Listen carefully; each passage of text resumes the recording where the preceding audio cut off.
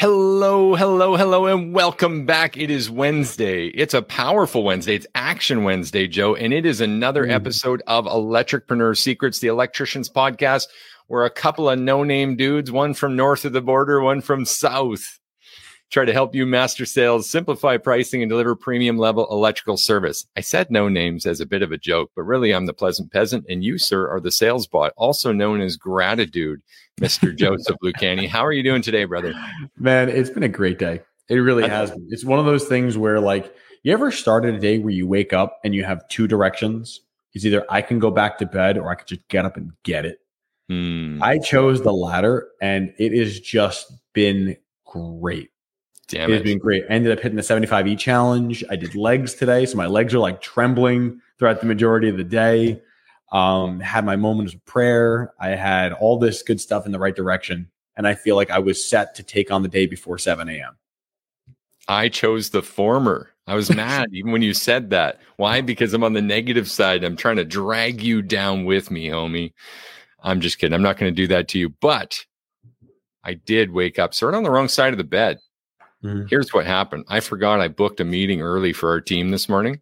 And then I stayed in bed a little bit longer, two dogs cuddling me, right? And I'm like, I could chill for another 10 or 15 and just do my grace a little bit longer. And next thing you know, it's like, okay, it's 6:30. I'm going to go to the gym. And I'm like, shit, I got a meeting at 7. Damn it. So totally gapped out. I got to tell you something about this little chat, though. Sure, go for it. Yesterday was the first time I got on a call with someone, might have been Monday actually, where they said, I asked them if they listen to the podcast often. And they're like, you know what? I tried once. I got a few minutes in, but you guys were just shooting the shit. So I left. That's the first time that's happened. So if you're with us engaging live right now, I need you to help me with a quick vote. If you're live in the Electricpreneur Secrets Facebook group, then tell us, do you want more bullshitting or less bullshitting and just more straight to the facts? We'll adjust. We can adjust. Anyway. At the end of the day, we're here to serve. Obviously, we enjoy our time together. I get to talk to my best friend and a partner on a regular basis. I'm a happy man anytime I have the opportunity to BS with you, man. Likewise. Hey, man, living a passion here. Definitely a bit of a passion project mixed with really, really helping people. As per one of our listeners who I mentioned yesterday, and I didn't have the number down, it was $14,300 sale. And that was his mid or high tier take. But either way, it was this full, beautiful message from our friend Bailey who said, hey, you guys truly give away too much. I don't know how you do this, but thank you so much. And I got to have a little meeting with Bailey yesterday. I'm super appreciative of everyone who just takes action on this stuff and starts seeing the wins, because you're the heroes. We're just offering a little bit of guidance, helping any way we can. Yeah. No one ever thanks the GPS.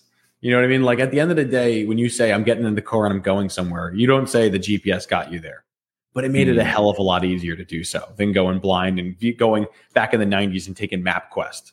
You know what I mean? So, like, I get it. I understand where we're coming from. And Bailey, I respect you, brother. I'm really glad that you had some success, as well as everyone else in the background that's listening, took something away and was able to make some wins out of it. Yeah, man. Totally. All right, so throw up a comment. Do you want us to bullshit more or less about our personal things? We try to have a little bit of a laugh and a smile or two before we get going. Joe, today I named the episode and I called it Fail Safe Electrical Biz. Do you know why? Well, I'm open to learning about it, but I do believe that what we do and what we teach creates a fail-safe business when properly implemented. That's a good take on it, man. I'm going to lead right into that. From the project, from the industrial background, and in a lot of industrial facilities, you have what we call an ESD loop, a fail-safe emergency shutdown loop, so that, hey, in the case of an emergency, we hit a button that's going to break contact in that loop and ultimately shut down every process to make this place immediately safe. In case of a gas leak, in case of, any situation, human personnel emergency. Here's how I want to relate that into your business. Shouldn't we have that in your business? Shouldn't we know that we've got a string that serves us in making sure that this is a fail-safe operation? And if we're speaking specifically to a residential service company, then I believe this ties in perfectly with the quote anxiety, with answering to value price objections, with knowing how to answer your phone and create that before value so that you know for sure you can get to at least, the 80, 90% of the doors that call you, and be able to finish up and present your value and be able to have that reasonable, even a 70 to 80% conversion. So long as you can keep calls coming in, make sure you can get to the door, make sure that you can present as that service provider they want to hire, make sure that you can present options that would actually serve the client, and then make sure that you know how to do the exchange and take care of the fulfillment. Mm-hmm. Can we try to fit that all in one podcast episode? It'd be tight, but I'm willing to take a crack at it. Okay. Here's what inspired me. I think just this morning when I dropped in on class, this topic came up, and it comes up time to time. We've talked about it before. Let's hit it again.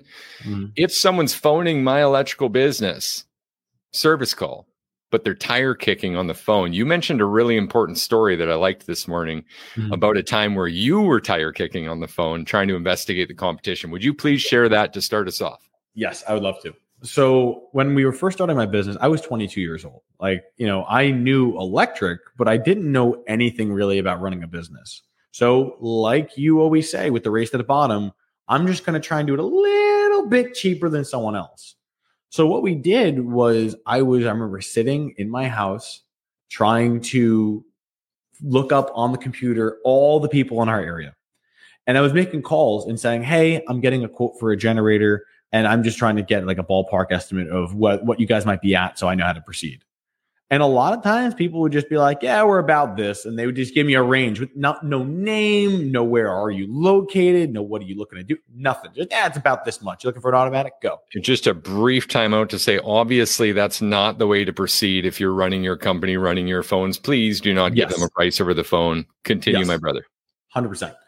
So what I found was that when I was asked certain questions, it caused me to pause. And the questions weren't actually ones that you'd think would cause you to stumble. And what it was, what's your name? What's your number? Where are you located?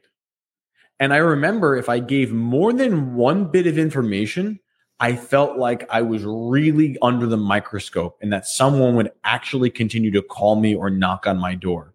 And I didn't want to do that because I had my service van in the driveway. And I didn't want that. I didn't want it. I can see that. Just trying to investigate price here. Leave me alone. I don't want to tell you my stuff. So the thing is I actually had a situation like that happen where eventually I gave the guy my number and he just kept calling and calling and calling until I eventually was like, hey man, I went with someone else. I got a cheaper price. Sorry. The thing that really threw me though was that when you actually do the research into why, it's that when you give your name, your number, and your address, you are putting your hand up saying, I'm a real person. This is the I'm not a robot button. I'm actually trying to get information. And once you give it, the momentum starts to swing to, well, I've already given you all my information. Yeah, you want to come out? Fine, just come out. Compared to, I haven't given you the information. I want a ballpark. If you don't give it to me, I've got the control. I can hang up the phone right now. So such a slight tweak not only helps you do better service, but actually starts qualifying your content or qualifying your customer before they even realize it. A tire kicker will not give you this information, or if nothing else, even an autistic individual who doesn't pick up on social cues will realize that people are starting to judge you or ask and be like, something's not smelling right in this call. All right. Awesome, man. Huge value right there. So already in this single podcast, we've been able to answer to the first potential stumbling block in your service electrical biz where people call and they're tire kicking and want a price over the phone. What's going to happen next? There's no price low enough that you could say, oh boy, where they would actually say to you, oh boy, you better get over here now and do this. I got to catch this price. That will never happen. You know it. I know it. Joe knows it. Mm-hmm. So we got to overcome that. And those simple questions that are in your CRM anyways, if you'll just get back to the script, if you'll just get back to what information do I need to collect from this person, you'll begin to weed out those tire kickers already. Mm-hmm. Everyone on board here? Aye. Okay. So the next challenge is honestly, let's go through the process just at a high level and find that challenge. Are we going to have trouble getting to the door? Well, probably not. They're expecting us now, right? Yeah. Are we going to have trouble getting an invite into the house? Well, probably not. They're expecting us to come in and look now, right? And let's avoid even talking about going to the panel first. Let's just focus on the real stumbling blocks here that could absolutely destroy your conversions and or ability to have a fail-safe electrical biz. Okay, I'm all ears. If calls can come in and I can get into the house, then I'm up. Process one, check. Developing options. And what we're answering to here really is, can I create a situation where this client chooses me 80% of the time, assuming I've qualified them? Do you see it that way? This is almost like bumpers. We've described it like that before. It's like bowling with bumpers up. We know what we're trying to do. We know what we're trying to accomplish. I don't know how many pins I'm going to knock down, but with the bumpers up, I'm not going to get through there and knock some down. Go ahead, brother. Yeah. No, I actually love that example. And I think what we're doing is pretty much reverse engineering it at this point. Yeah. Because we've realized, and granted, when you said, like, let's even forget about going to the panel at the front door, that like caused a cringe moment, because I feel like that's a huge value add right there. Yeah. But for the sake of the exercise, I understand where you're coming from. Now, when it comes to the option design, I feel like that's adding such a level of value and distinction, because the average contractor doesn't even present in person. Then, in addition to that, they usually only offer one bottom option. Maybe the best of them are offering good, better, best, but they're presenting it from the bottom up. When we can learn how to design options that not only focus on the immediate thing they called me for, it connects to say what else is directly related to what you called me for, acknowledging what's already good in the home, and then being able to directly tie the what else we found. Now we're creating a situation to where we're able to emotionally engage with the customer on a relevant finding that improves their quality of life, their convenience, or their safety. At that point, very few people will say, no, I don't value quality. No, I don't value reliability. No, I don't value safety. If nothing else, you've earned the right to them to turn their ear to you. And if you have someone willing to listen, and you've already been someone they like, trust, and respect, this is your job to lose at this point, isn't it? 100%. 100%. By creating those options, obviously, just to summarize that, you're creating a greater potential for anyone who you've qualified to work with you. So the challenge just is, at this point, can I create options? 3 to 6 even. Let's back it up again. I'm going to violate our own concerns here and saying, like, yeah, we want you to do 6, but even 3 to 6, like options. I'm going to commit to options, and I'm going to commit to presenting in person. Are we a more fail-safe operation at this point? The thing you just said there was huge. Okay. Guys, I'm going to put up, like, if there was a way I can hold up a neon sign and I'm flashing like I'm like the wacky waving arms guy, like, I'm picturing me like this right now. Present in person. Okay. It has to be that way. And if I could just touch on the why, if that's okay. Please jump in, man. So anytime you guys send an emailed quote over, what you're saying to the customer subconsciously is either A, this conversation isn't worth my time. You either take it or you don't. B, it assumes that the customer has just as much knowledge electrically as you do, and that they should know everything that's in this breakdown you just sent them over. And 3, it shows how little you actually care about getting this job. An expression that came to my attention when I was learning this was, if I'm not even willing to show up to get the money, would I be willing to show up when it's a warranty call and I need to give you the money? Deep thought. And really the odds are, what are you telling to the customer at this point? If I won't even do this, I'm just going to send you an email and wait. You won't be able to handle objections. You won't be able to pick up on their articulations. You won't be able to pick up on their body language, their tonality, the in-person effects. There's so much being missed by not being in person. To go back to the ESD loop and this fail-safe industrial operation, that's the equivalent of going back to your office off location and running a remote shutdown switch with no understanding of what's actually happening on site. You have no information. How can we collect or make any decisions at that point? And from as far as I can tell, in building this fail-safe operation, every business has the same single standard that has to be met. the person running the business has to be a professional that believes in their business. And they need to be able to go and articulate that to a customer or a prospect, right? Like, think about networking, think about marketing, think about your offer. If you don't believe in it, why would they? If you see someone who believes in their offer, truly believes, I mean, you've spoken to someone, think about today's age. We don't go political very often, but have you ever talked to someone with a strong belief in a principle that you disagreed with? How frustrating is that conversation? It is. And it takes a lot to get under my skin. I mean, you've seen me in some very unusual conversations, but the goal is that it doesn't matter what the other person says, as long as you're willing to not be tied to the outcome. What I mean by that is, when someone has an opposition, it's not you versus them. It's you and them versus the problem.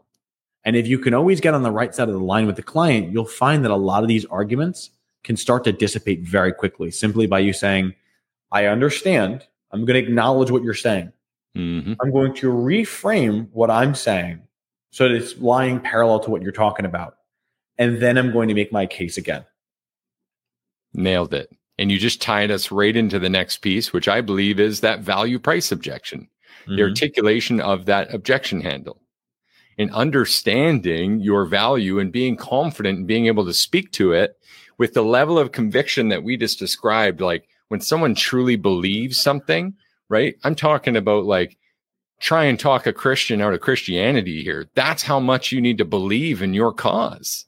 That's how much your why needs to be the forefront of your operation. If you don't believe in it that much and you start losing debates about whether you're valuable or not, isn't that a massive red flag? So we've assumed you can take a lead, know how to get to their house. We've now had the ability to create options and create a presentation where you can speak to what the needs are, and that you can articulate the value as the owner and or representative of this company to the ceiling, to the absolute ceiling of what you believe it is. If you could do all of that, and we missed something so far, but it's important, and this really is before or after, wherever you want to put it, you got to be able to believe in that price. If you ran the pricing exercise and then you went to the door and built your options out of anything less than your service rate, I'm sorry, my friend, but that reflects your confidence in your value, and it reflects your fail-safe electrical biz operation. Does that make sense, Joe? It really does. And I feel like a lot of times we will face price objections. No matter what you do, if you're a premium service provider, you're obviously going to come in, 1.5 times, 2 times, 3 times. There have been times I've been as much as 5 times more than my competition. It's not fun being in that circumstance, but at the same time, there was never a moment where I didn't believe I was worth it. And the moment that you're willing to lower the price, even prior to getting the objection, that shows I didn't believe that I'm worth this, or the fear of rejection is so great that preemptively I'm going to lower it just on the chance that I can avoid this confrontation. 100%. All that's left here, guys, really crushing all of this value into a single episode, is the after value. And if you don't realize yet, we're hinting back to a value piece that we gave away with this value price objection handle. And it's the before, during, and after value. And we've just touched on that, where before you spoke to a real person trained in getting to the root cause and helping you get solutions to your problem. Getting a real master electrician to the door to help you with that during value and provide everything that has gone into the value offer that we have and that we articulate.